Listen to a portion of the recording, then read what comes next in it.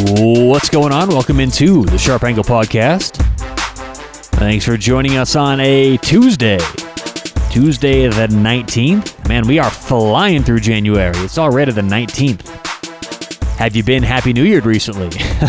I got Happy New Year a couple days ago.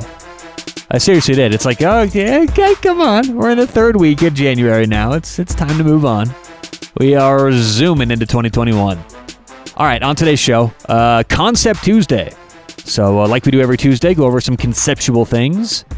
And the theme of today's show is going to be bankroll management, money management, right? It's not enough to know who to bet on. It's the other half of the equation is, okay, now how much do you bet on any given team? And on that note, it's the same thing with investing. You know, not enough to know which stock you want to invest in, but how much of your portfolio do you want to be directed at that one stock? So if you guys are interested in investing, we'll play back an interview on today's show. I caught up earlier today with Nick McCollum, the director of growth at a company called Passive. It's Passiv. You can check them out online, passive.com. But they help you organize a portfolio, direct how much money you want to go to any specific ETF or index fund or stock or anything like that. So if you guys like to invest, I'd certainly check them out online, passive.com. And if maybe that's something that has intimidated you before, or you have been too apprehensive to get involved in the stock market or anything like that, and any kind of investing, if you guys are interested, check them out online, passive.com. And we will play that interview back here in just a few minutes. And actually, today is another theme of today's show is going to be playing things back, because we have about 45 minutes of a podcast from several months ago that we did on bankroll management. We talk about different betting strategies, whether you bet in units or Kelly Criterion or some other non-favorable ones, and how to invest, how to get involved with sports books. So we'll play that back. And I know I can hear you guys out there right now. Talia, why are you playing a podcast back? It's old stuff. It's not old stuff. If you guys haven't heard it before, it's great information. If you did hear this podcast before, it's good to refresh. But we came out with this several months ago, and I think sports betting is now legal in 4 or 5 additional states, more than it was back then. And the listenership has grown. It's really blown up the last couple of months. So I know we have a bunch of new listeners that haven't heard this yet. So we will play that back. But first, let's get to this interview. I caught up again, Nick McCollum, the director of growth at Passive, online, passive.com. That's Passiv.com, on Twitter at Passive Team. But I caught up with Nick McCollum, talked to him about his company and how Passive can help all you guys out there. So let's play that back right now, my interview with Nick McCollum.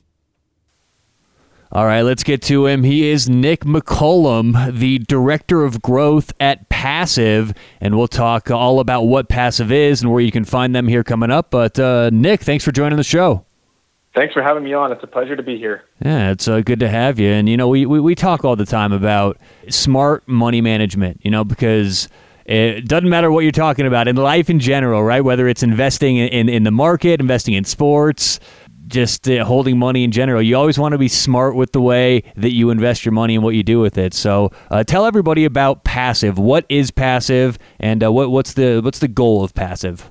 Passive is an online portfolio management software platform. And I think the easiest way to understand what Passive does is to, recognize the problem that we're trying to solve for people. So if you think about the average investor who's managing money for their family, they generally have, a couple different accounts, and they have a sense of what they want to invest in those accounts and what proportions they want to invest into each of the investments within that account. So to, get more specific, the original prototype of Passive was built by one of our co-founders, Brendan Wood. And the problem that he had was he was trying to manage his own retirement account. He was trying to manage his wife's retirement account. And he was also trying to manage their education accounts for a couple of his kids. Now, each of those accounts had a slightly different target asset allocation that he wanted to maintain. And, doing all of that and keeping all of that organized was really time consuming. What he did originally was he inputted all of the information into spreadsheets, and he did calculations within those spreadsheets that told him what he needed to buy or sell to stay in line with his target allocations. Now, that works, but the problem with spreadsheets is that they're really, labor intensive. You have to put in all of the information by hand, and then once that's done, you have to actually log into your online broker and put in all of the trades that you want to make manually one by one.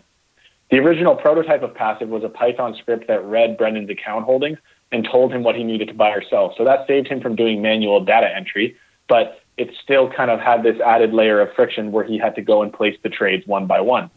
Today's version and I can attest that does take forever. I mean, it's it takes a long time just to decide what you want to do with it, right? And then to go on, log in, sign on, to go one by one and do each of it, that takes a long time. It really does. So long.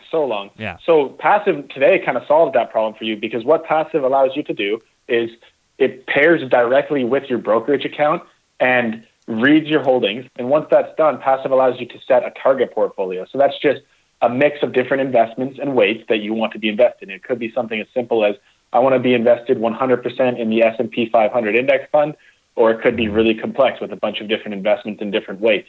Once you've set a target portfolio, Passive does all of the complicated calculations to determine what you need to buy or sell to get invested in that target portfolio. And Passive allows you to rebalance into it with one click. So we send the trades to your broker, they execute the trades, and then they send us back trade confirmation so that you know that it was done. Once all of that's done and your portfolio is on track, Passive monitors your portfolio periodically and sends you emails whenever it's necessary for you to log in and rebalance, which again just takes one click with Passive. Now, if people want to stay involved and check, I mean, do they have access online? Will they get a login information to obviously go and check if they want to just see every morning how everything's doing? Can they do that? Yeah, you definitely don't have to rebalance every time you log in. Passive is a web application, so just like Facebook or Instagram or any of the other kind of major websites, you kind of just get login information, and you can log in and view your performance and your holdings at any time. We also have lots of other kind of more advanced features, but I would say that like the core feature is the ability to set a target portfolio and rebalance into that portfolio with one click whenever you'd like. That makes it easy. Certainly makes it easy. Now, what if you have, we're talking to Nick McCollum, Director of Growth at Passive. Check him out online, passive.com, and give him a follow on Twitter at Passive Team. That's PASSIV Team.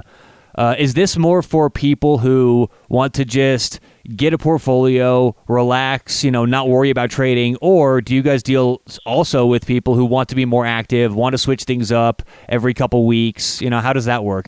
Like many software platforms, Passive is used in a crazy number of different ways by different people. I would say, just to give you a couple examples of how people use us, like the most basic would just be someone who wants to invest in a single ETF, and they might use Passive to get notified whenever cash hits their account so that they can invest it immediately, and it doesn't, sit idly in their account earning them no return. So that's kind of like the most basic use case. At the other end of the spectrum, we have very active investors who are using Tesla to create complicated portfolios of direct indexing where they're doing lots of fundamental research on stocks. They pick what stocks that they want to invest in, and then Passive is a portfolio management tool that they can use to make sure that none of their stock holdings become too large of a proportion of their portfolio. So, if you think about an active investor who wants to equal weight across 20 different stocks that they've researched, each one of those stocks, assuming there's 20 of them and they equal weight, will be about 5% of the portfolio. Now, with Passive, you could kind of use our portfolio accuracy metric and our drift notifications so that whenever one of those stocks becomes too large of a proportion of your portfolio because it increases in price or maybe because your other holdings decrease in price, then Passive would notify you and you can log in to rebalance with one click. Does that make sense? It does. And it makes it easy because this is something that is very complicated. And you guys take that out of the hands of a lot of people. And we talk all the time on this show about how it's so important how you go about spending the money, right? If we're going to talk about maybe, sports, it's one thing to decide what game you're betting on. It's another to say, okay, now how much do we put on this game? It's one thing to decide you want a certain stock, a certain index fund, a certain ETF, whatever it may be, but then how much do you not put in that? What percentage of your portfolio do you want to put in there, And to have someone like you guys, like Passive, able to help out, I think that does a lot for people. And it's something that can be complex, but it's so important, and it's crucial that you get this part right. So I think you guys play a big part, and anyone can would certainly benefit from using you guys. So I think you certainly offer a lot. Yeah, I mean, our mission as a company and as a product is to make, DIY investing accessible to everyone. So we recognize that investing is hard and there's lots of complexity in it. So to the extent that we can remove that complexity and create a really simple and easy to use wealth management platform, that's kind of like our goal, I guess. And one of the things that I think a lot of our users enjoy is that Passive provides like a centralized dashboard to manage everything in one place. So let's say if you had some investments at TD Ameritrade and you had some other investments at Interactive Brokers, and maybe you had some other investments at some other brokerages as well. Passive allows you to connect to all of them and manage your entire portfolio of investable assets from one place. No, that's great. That makes it so easy. I'm checking it out right now online. Yeah, it looks like the dashboard is very, simple, easy to use. You got all the information right there. Got all the info for the target portfolio. So this looks really cool. How can people learn more about you guys and contact you? Yeah, if you want to see kind of like some descriptions about the product, learn about our features, or even sign up and create an account, just go to our website. Our website is passive.com. That's PASSIV.com. And if you'd like a demo of the product or you have any more specific questions that I could help answer for you, feel free to just send me an email. My email is nick.mccullum@passive.com. Nick McCullum, the Director of Growth. Yeah, this is awesome, man. Automate your investments. Save time by letting Passive calculate and execute the trades needed to keep your portfolio balanced. So, look, a lot of this, again, if you're out there and this seems overwhelming and you don't trade too often and it's something that seems intimidating, you have to have your money working for you. And there's no better way to do that than to start putting it into some different stocks, putting it into some different avenues where you think that money can grow. And Passive and companies like this can help you, and I highly recommend passive.com. So if you want to get involved, if you're hands-on, perfect. If not, if you want to automate some things and be more hands-off, perfect. Either way, it's going to work for you. So, Nick, I appreciate you coming on, and take care. Hopefully we can talk soon. Yeah, thanks, Tyler. I appreciate you having me on the show. All right, good stuff there. Once again, Nick McCullum, the Director of Growth at Passive. Check him out online, passive.com. Appreciate him coming on, giving us a few minutes. And it's, like I talked about with him, I know a lot of you out there may invest a little bit here or there, but it's been scary in the stock market recently with everything going on politically and with COVID. It's been so up and down. But a lot of times we need a company like that to point us in the right direction, to help us build a portfolio, to help groom and manage that portfolio. So thanks to Nick McCullum for coming on, and certainly check him out online, passive.com. All right, let's move on to the next part of the show. It is Money Management Tuesday. Well, it's Concept Tuesday. We're talking money management, and we're going to play back a portion of a podcast from a couple months ago, and we talked about how to approach investing in sports, how to approach money management, how to go about directing your money in sports books and putting money in, taking money out, when you should, and all that kind of stuff. So let's play that back right now. Bankroll management. Now, managing a bankroll, it's very, very difficult. Anyone who's bet with more than 5 outs or so, you understand this. And the thing that makes it so difficult is that it's inevitable that over the course of time, some accounts will go up, other accounts will go down. I mean, let's just say you have $1,000 in 5 different accounts. It's almost guaranteed. It's inevitable. One of them is going to creep up to $2,000, and another one is going to get whittled down to $100. Now, it may seem like an easy solution. Okay, let's take the money out of the out. We have $2,000 and just deposit some of that into the website where we have $100 and bet away. But it's never that easy. It usually takes time to get the money out. There's a process. Logistically, it's not as easy as just transferring money around.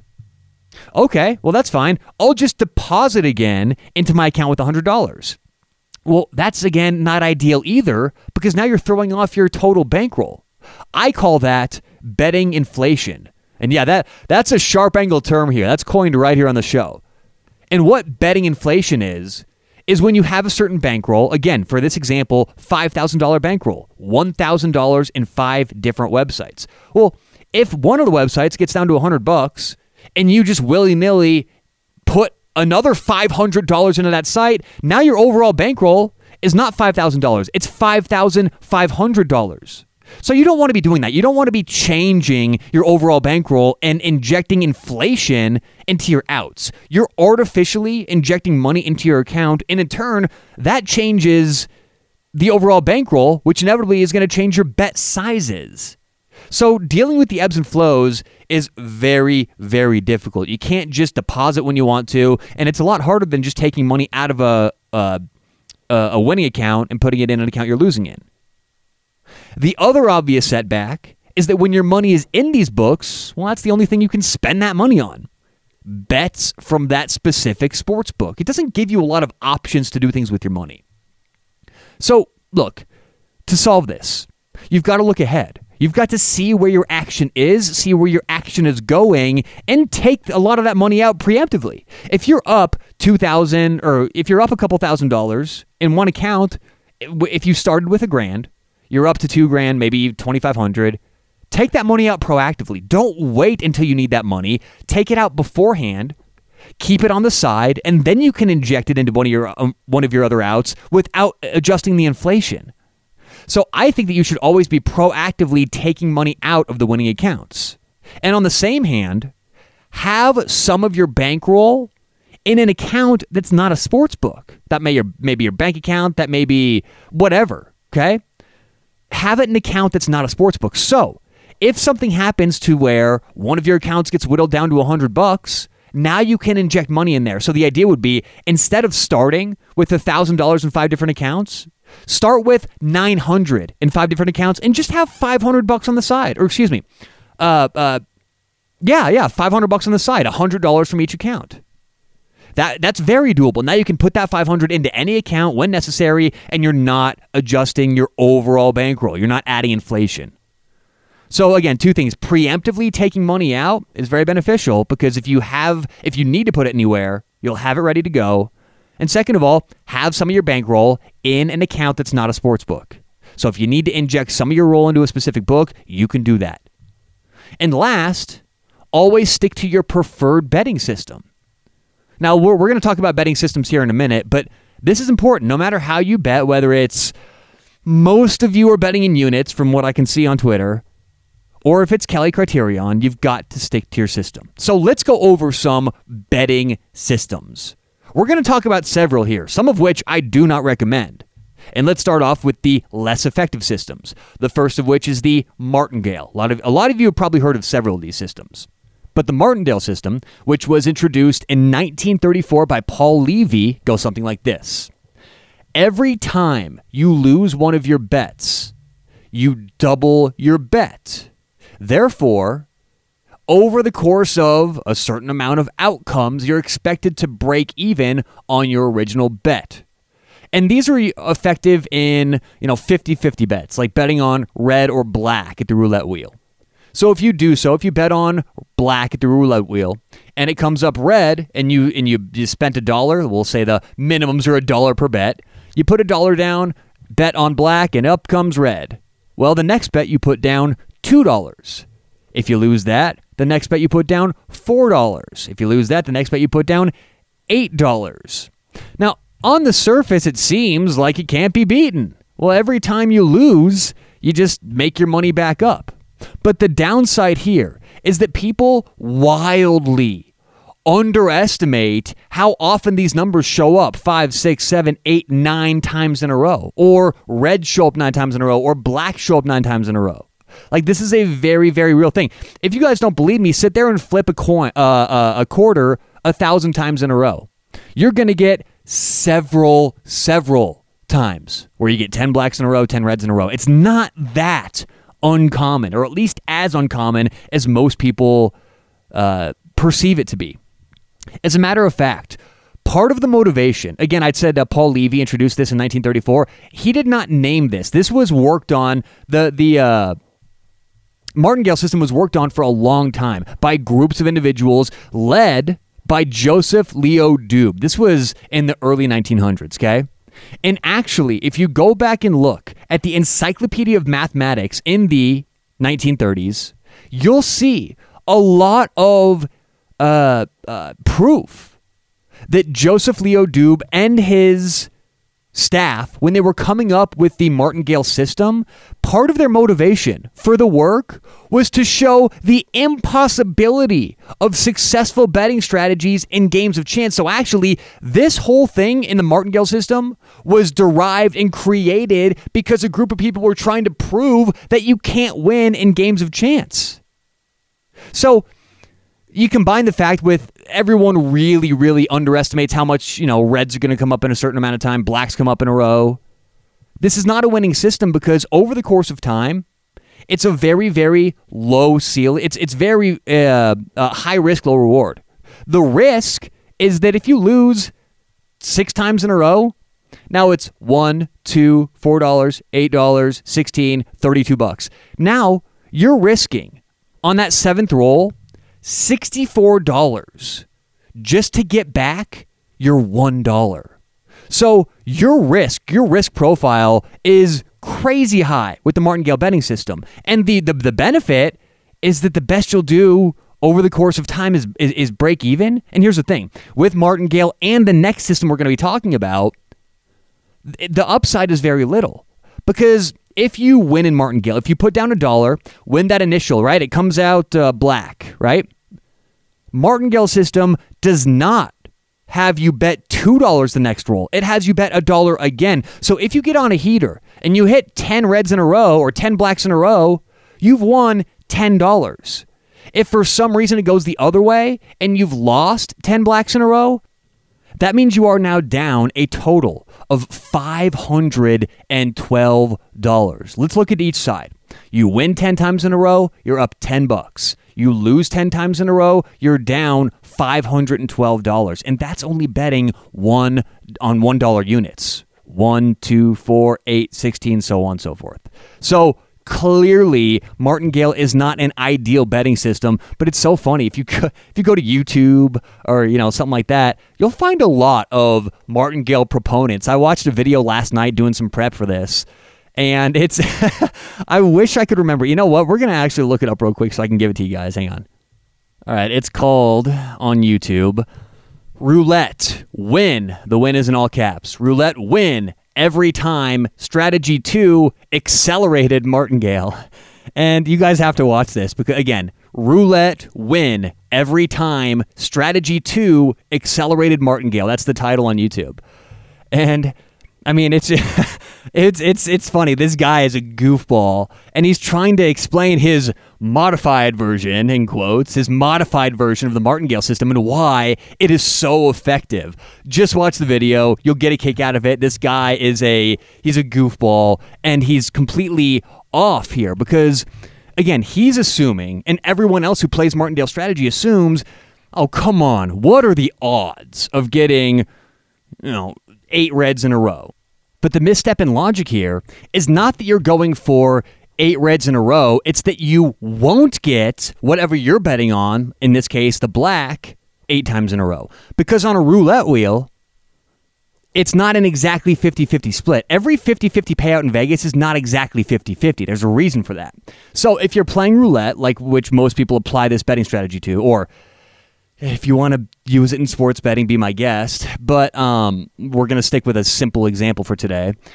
If you don't hit black 8 times in a row, that doesn't mean it was all reds. It could have been a couple double zeros in there. So you're overestimating the likelihood of not hitting 8 in a row based on these small factors. Now, again, I want to say this. It is very unlikely you're going to hit 8 in a row of either one, but it's certainly not unheard of. And anybody going to the roulette table with $1,000 ready to play in the Martingale system, there's going to be a lot more times than not you're walking away losing that $1,000. So it's not a good option. Again, the creators of this system did so to prove to all of you guys it doesn't work, yet y'all still seem, some of you still want to seem to use the Martingale betting system. And I guarantee you, over the course of time, it is a losing system. Now let's move on to the Fibonacci betting system. This is very similar to Martingale. The only difference with Fibonacci is you're not doubling your bet every time. Now, the Fibonacci sequence is what the Fibonacci betting system is kind of based on.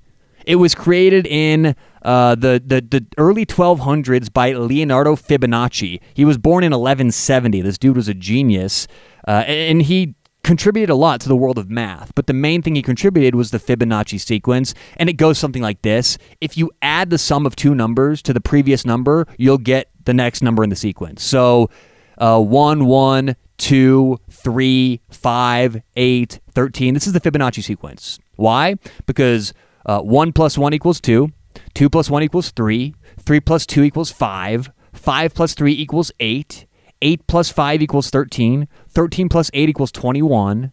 Okay, so that's how you get the numbers. Again, the Fibonacci sequence goes 1, 1, 2, 3, 5, 8, 13, 21, 34, and so on. Now, it's a similar strategy to martingale, but the only difference here is you're getting diminishing returns when you get your money back. If you make it to roll 7 or 8 and you keep losing, you're not going to make back all of your money like you would in martingale. You're only going to make back a portion of it. For example, if you get to roll number 1, 2, 3, 4, 5, 6, 7, 8, 9, 10, if you've lost 9 in a row and you're on roll 10, using the Fibonacci sequence, you would be at a $55 bet. If you're on the martingale system, you would be at a $512 bet. So obviously, way lower risk profile with Fibonacci. But the difference is it's diminishing returns. So if you win that $55 bet on the 10th spin, you still lost well over, I think it's something like $34 total. So it's kind of hedging, making sure you're not betting as much, but this is a terribly scared way to approach betting. It's far worse than martingale because not only are you, it's worse than martingale because at least in martingale, if you hit one of those numbers later on, which is going to happen in every night at every casino, 7, 8 in a row reds, 8 in a row blacks, when that happens in martingale, at least you're getting your money back. With Fibonacci, you're slowly bleeding yourself out. And the winning numbers, right, the dollar for each or the 1 unit for each is the same increase. So if you're winning 10 martingale bets, that's $10. If you win 10 Fibonacci bets, that's $10. But the ceiling comes down with Fibonacci in terms of the money you're wasting. But if you happen to hit on one of the martingales, you're making all your money back compared to Fibonacci. Now, this is negligible. The difference between martingale, Fibonacci, both are poor, both are losing over the long run, and both certainly have no chance of beating any casino games, much less sports betting games. Both of those systems, martingale and Fibonacci, are high risk, low reward. You would have to go on quite a hot streak to even make a little bit of money betting those systems. Because again, you don't double your bet if you win. You keep betting in single units. So if you win $1, you don't bet 2 the next time, you bet 1. It's a very low ceiling. And if you happen to get on a few unlucky runs, you're now spending close to your entire bankroll to get that $1 back. These systems are not good. Let's move on to the third system, another very bad system. This is called the let it ride system. Pretty self-explanatory. You double your bet every time you win and go for broke. This is a very high risk, but high reward also. It's very high risk because the odds of you winning even 3 50% bets in a row is 12.5%. And if you're betting with $100 units, that's $700 in profit every 3 bets, and then the 100 you started with, so 800 total. So the reward is certainly high, and you can, if you get on a hot streak, really run that money up quickly. But the issue is it only takes 1 loss for you to lose everything. The let it ride bettor is risking 100% of his bankroll every single bet. And for my good bettors out there, you know there's no such thing as a sure thing. So if you're risking 100% of your bankroll every time, yeah, you're going to have some big wins, but that 1 loss comes around and you're done. So the let it ride is clearly not an ideal system. I would absolutely prefer martingale or Fibonacci to that. If we had to pick between the 3, let it ride would certainly be my last choice. No doubt about it. Now we're getting to the 2 profitable systems. Fixed unit betting and Kelly criterion. Let's start with fixed unit betting. The fixed unit betting system is it is for sure the most common public betting system out there. If you guys spend any time on Twitter, this is what 99% of Twitter touts use. 1 units, 5 unit play, so on and so forth. Now, the fixed unit betting system is still profitable. It actually is. If you go back to our podcast, if you go to our Twitter, at Sharp Angle Pod, we posted a picture, a graph of the average expected outcomes from all of these different systems, except for Let It Ride, because it's ridiculous. But we posted a graph of the outcomes of all these different systems on our Twitter. Go check it out, at Sharp Angle Pod. The post was about a week and a half ago. But my point is, a fixed unit betting system, if you are a winning bettor and a good handicapper, it can be profitable over the long run. The only issue is it's not nearly as profitable as the Kelly Criterion. But a fixed unit betting system goes something like this. You divide your bankroll into units. A lot of people will suggest about 5% or so of your bankroll.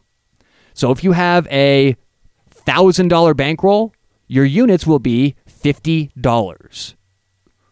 And a lot of bettors will bet on unit systems. So if you bet a game, it's a 1-unit bet, right? Classic bets are 1 unit. If you feel pretty good about a game, you might make it a 2 or 3 unit bet. Hell, if you want to make it the absolute max can't miss play of the year, we see a lot of 5 and 10 unit bets on Twitter, okay? So the idea is you're betting within that increment that you've established before you even started betting. That is your unit. And units are unique to each and every one of us. It's based on our starting bankroll, and a unit is, a unit could be $500 for one person. It could be $5 for another person. But the idea is you bet in your units. So if you bet a 2-unit game and your units are $5, it's a $10 bet. If you bet a 2-unit game and your units are $500, it's a $1,000 bet. The fixed unit betting system is a winning one as long as you stick to fixed units. What I was just explaining, when you start betting 3 units, 5 units, 10 units, is bettors trying to integrate ideas of Kelly Criterion in a fixed unit system, but it just doesn't work. And here's why. If you're going to increase your bets past 1 unit, there needs to be more nuance in how much those bets should increase. Just to take it from 1 unit to 2 units is lazy, sloppy, and mathematically not accurate at all. Because if you have an edge, the idea that your edge would suddenly double your bet is negative EV. Because over the long run, what's going to happen is you're going to stack your bets up, and you won't know whether it's a great bet that you have a lot on or whether it's a poor bet. And if you're consistently betting 10 units on games you feel really good about, but maybe your edge requires that you bet 8.6 units or 7.4 units instead of 10, over the long run, you're going to lose more money than you needed to because you don't have a more nuanced way of saying this is exactly how much it should be. You rarely, almost never see people on Twitter say this is going to be a 1.7 unit bet. It's either a 1 unit bet or a 2 unit bet. And the idea that there's no nuance to where you should accurately invest based on your edge makes no sense to me. If we have a 1% edge, we want to make a different bet compared to if we had a 1.7% edge. And again, we want to make a different bet from those if we have a 2.3% edge. It's a sliding scale. It's not like it goes from 1 unit to 2 units and that's a clean bet or a clean differentiation. It needs to be much more nuanced than that. So actually, I greatly reject the idea of betting 10-unit play of the days because you're risky. You don't know the risk profile. You don't know what that bet should be. You just feel really good about it. So 10-unit bet or 8-unit bet or 5-unit bet. There needs to be a reason, a specific mathematical reason as to why you're increasing those bets and those units. But in general, if you stick to single unit bets, it is a profitable system in the long run. You just can't get crazy and start betting all different kinds of money. And that brings us to the Kelly Criterion, the single most profitable betting system that exists today. The Kelly Criterion was invented in 1956 by J.L. Kelly Jr. If you guys are interested, he worked at Bell Labs, by the way. If you guys are interested in learning about the Kelly Criterion, I posted a link on Twitter to the book, or at least to the Audible version of the book. It's called Fortune's Formula. It's a great book, and actually, it's like the most in-depth look at the Kelly Criterion. The entire book is about the Kelly formula. So if you guys are interested in this, I highly recommend reading or listening to Fortune's Formula. But again, it was invented in the 1950s, and the thing with Kelly Criterion is it maximizes profits while minimizing losses, and actually, it's the only formula that will instruct you not to make a bet when the odds aren't right. Any of these other systems, the fixed unit betting system, the let it ride, Fibonacci martingale, you can stroll into a casino, sit down at a blackjack table, a roulette table, and bet away. Well, if you walk into a blackjack table and you sit down and plug the numbers into Kelly Criterion, you know what the Kelly Criterion is going to tell you to do? Get up and walk away, because it's not a winning bet. So this is why the Kelly Criterion is inherently better than the others. The formula, the algorithm, which it gives you the information, it'll tell you when you just walk away. Just don't make a bet. And on that same note, it will let you know exactly how much of your bankroll you should be betting based on your perceived edge. Now, betting in Kelly Criterion comes down to the dependence of two things: your edge and your bankroll. Now, this is where it gets kind of tricky, because this is why Kelly Criterion is really only for advanced bettors to extremely advanced bettors, because everything in Kelly boils down to the accuracy of your edge. If you think that your team that you're betting on has a 57% chance to win the game, and they are charging as if they have a 55% chance to win the game, you now have a 2% edge.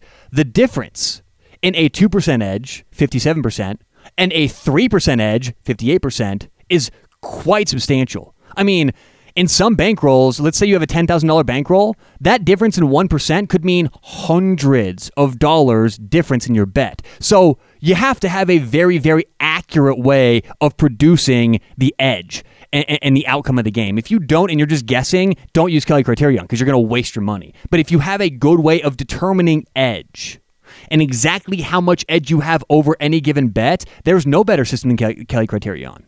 Because a fixed unit betting system, if a unit is 5% of your bankroll and you're making a, 10 unit bet, that's now 50% of your bankroll, right? That's a lot of your bankroll when you don't know if that's the correct amount to be betting. What Kelly Criterion will do is, if it's appropriate to bet half your bankroll, it'll say, bet half your bankroll. If it's appropriate to bet 0.42% of your bankroll, it'll give you that exact number. So we're not working on this fixed unit system to where we have to go from 1 to 2 to 3 to whatever units. It's far more nuanced, and it's far more accurate for your risk profile in any given bet.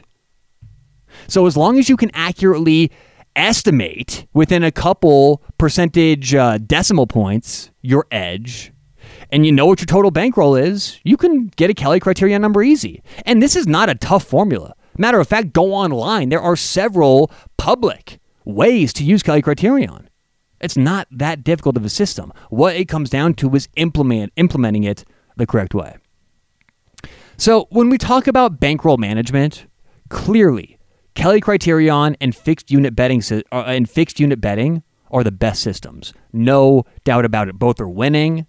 It's just over the long run, you're going to win more with Kelly Criterion. Let's give an example.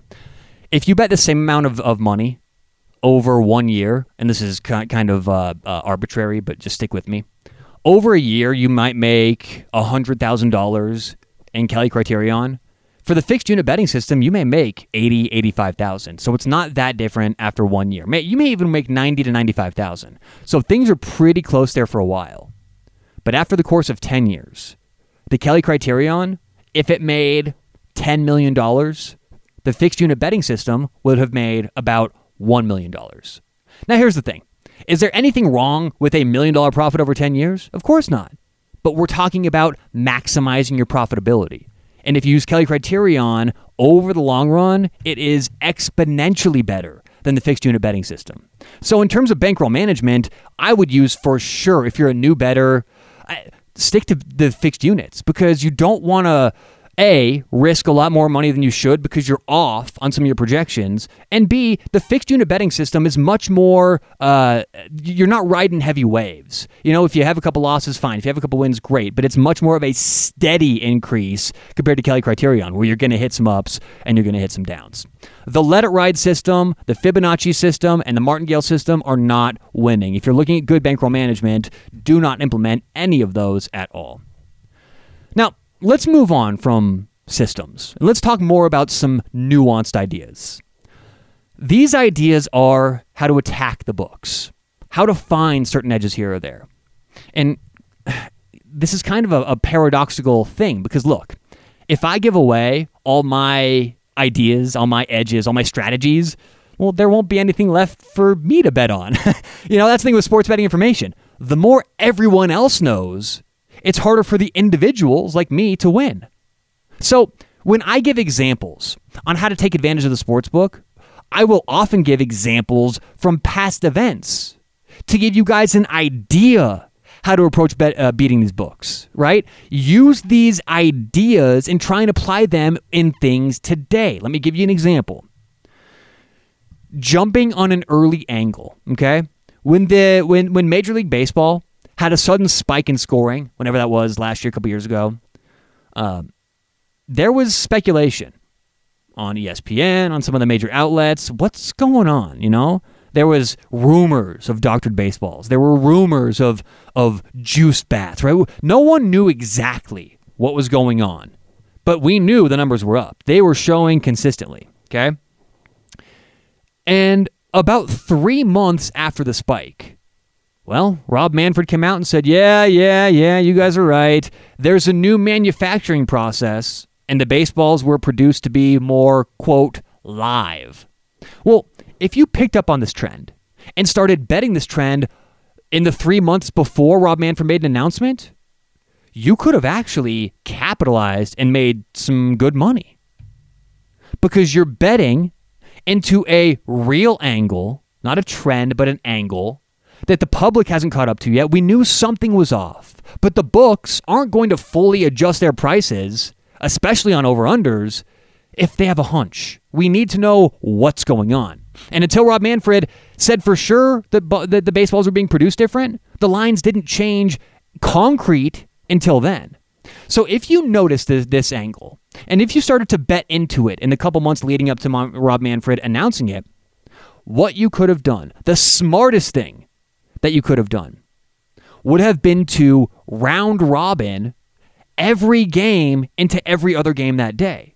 Because here's the thing, mathematically, if your angle was right and your angle was correct and something was going on to impact scoring, if the chances of you winning one of your bets was increased, now the chances of you winning all of your bets is increased. So by round robining them and parlaying essentially each game with every other game and coming up with every combination you can of those days' games, we as bettors are using parlay odds as a weapon.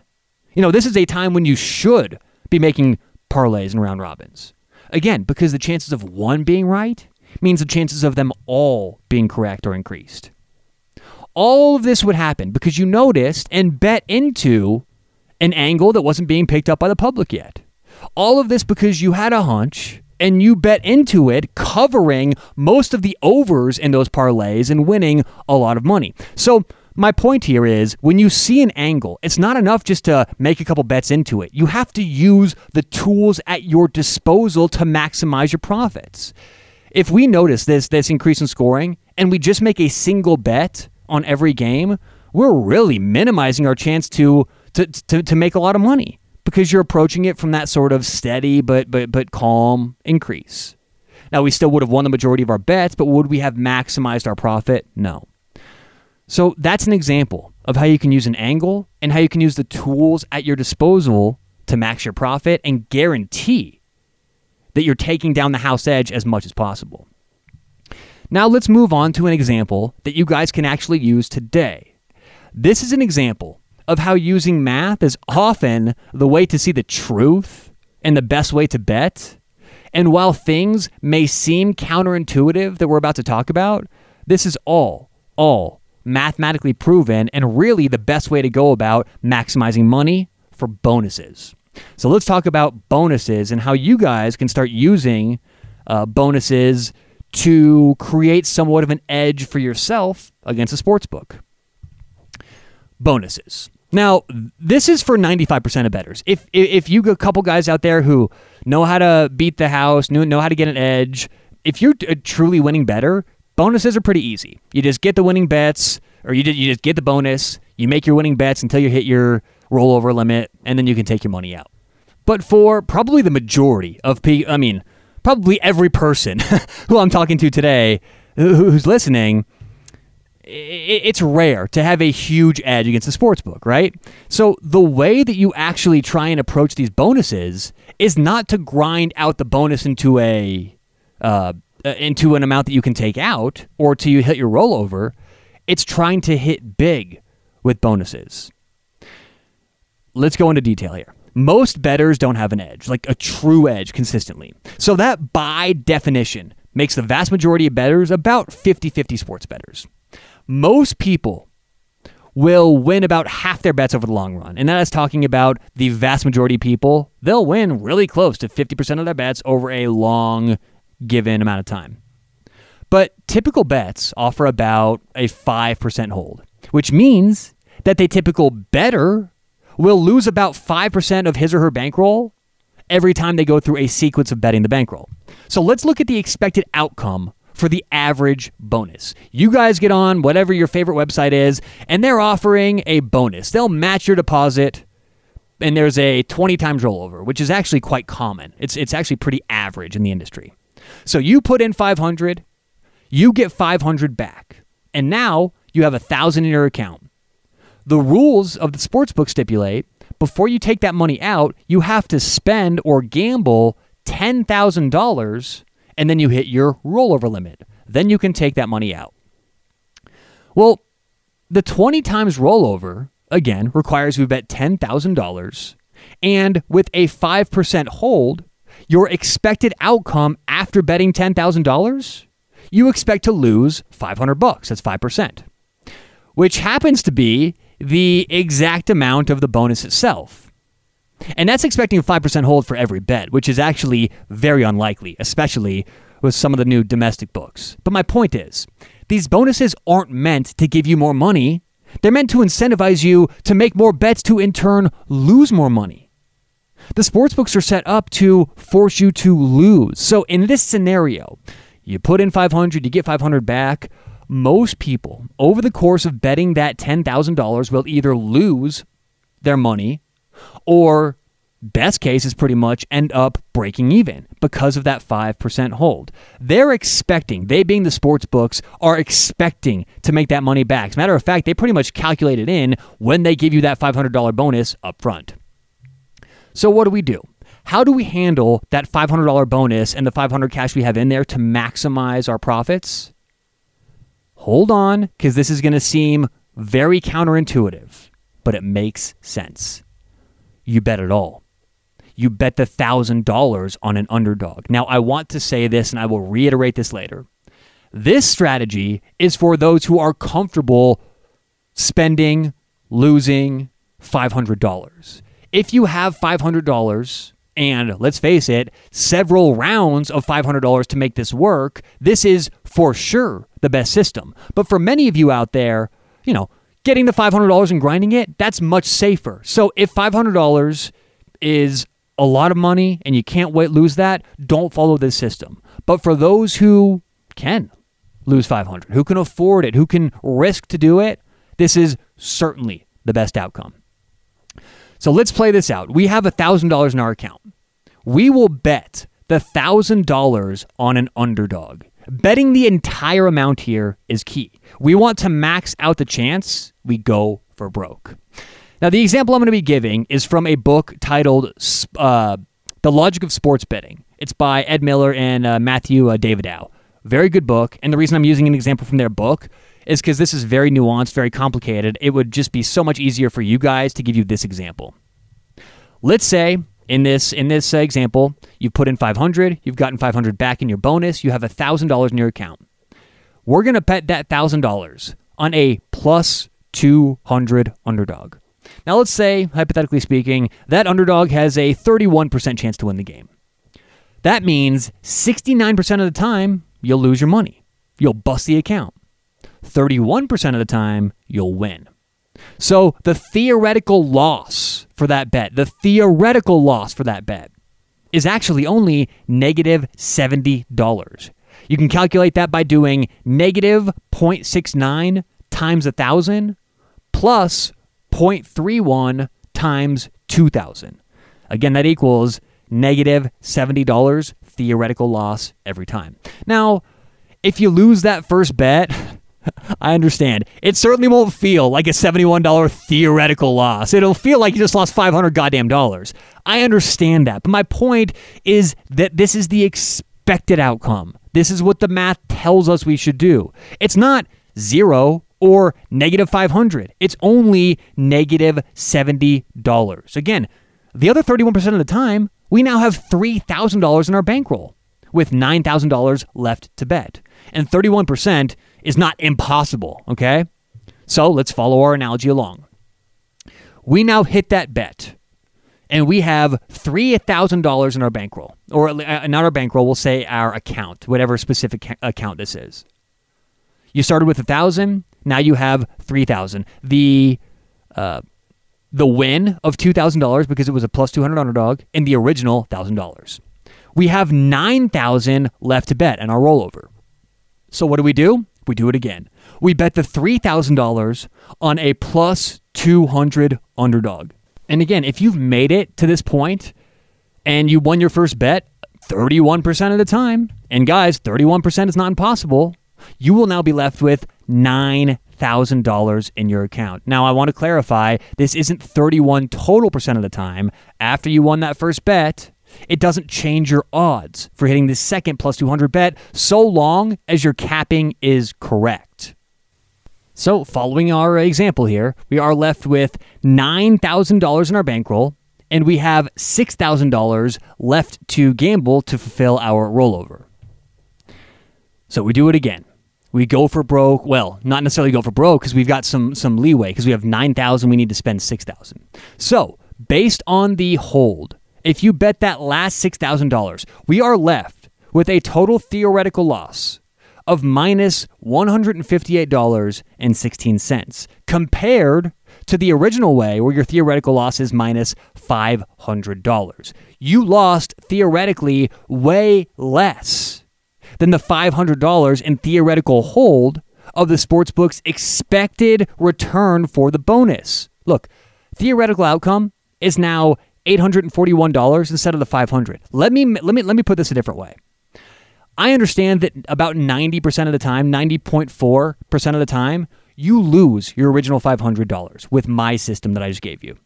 90.4% of the time, you lose that. It's gone, the bonus is gone, your money's gone. That's why we said you have to be comfortable losing that money. But 9.6% of the time, you end up with $21,000 starting from a $500 deposit. So on average, the math says we will end up with an average of $841 with my method compared to $500 with the slow grind method. Because now, let's say if losing $500 is a big deal to you, again, go for the safe thing. Go for the grinding. Because if you can find some good bets, get that hold potentially down to 4%, well, now you can make a couple bucks, So now it's a completely different game. So if you're looking to just make that $500 last, you're a $5, $10 bettor, you want to make that, stretch that through the season, fine. That's great. It's whatever you're looking for. I would not recommend going for broke if that's your goal. But if you can afford it, if you're willing to lose that $500 and want to implement this idea, the second way I explained, although it may sound insane, is certainly the best EV route to go. The more often you go for broke, the less often you have to give the sportsbook their expected losses back. It's really effective for bettors to do this. Again, 90.4% of the time doing this, you'll lose the original $500, but 9.6% of the time, you'll end up with $21,000, an average of ending up with $841.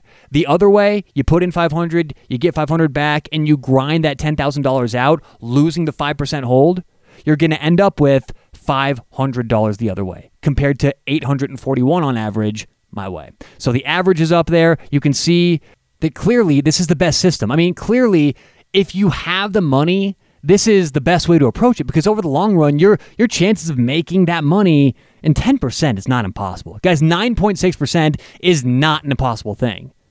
And it's just, look, overall, this is just a way to show all of you out there that there are different ways to approach this. You know, the whole idea of picking games and going 55% over the long run, it's so hard to do. It's so hard to beat the book just picking games. And I know if you spend any time on Twitter, you may think otherwise because all these guys going 80%, but I promise you, it's not enough just to do what they're doing. If you're going to truly make money betting sports, you have to approach things from a very, very different point of view. You have to get creative. You have to get nuanced. You can't just bet 1 to 5 units every game and make money. You've got to have different ways to attack sportsbooks. So to kind of wrap everything up, managing a bankroll is not easy. Anyone who's got multiple outs understands this. And if you're going to appropriately handle your money in all your books, do a couple things. Proactively take money out of the winning books, and have a portion of your money that's determined to be in your bankroll, not in a sportsbook account, so you can quickly and easily get it into sportsbook accounts. Once you've learned how to manipulate and kind of work your money on different levels and on different outs, find a good system that works for you. The fixed unit betting system, the Kelly criterion, whatever it is, find one that you are comfortable with. Then find angles to bet into and do so creatively. Like we talked about the baseball idea, right?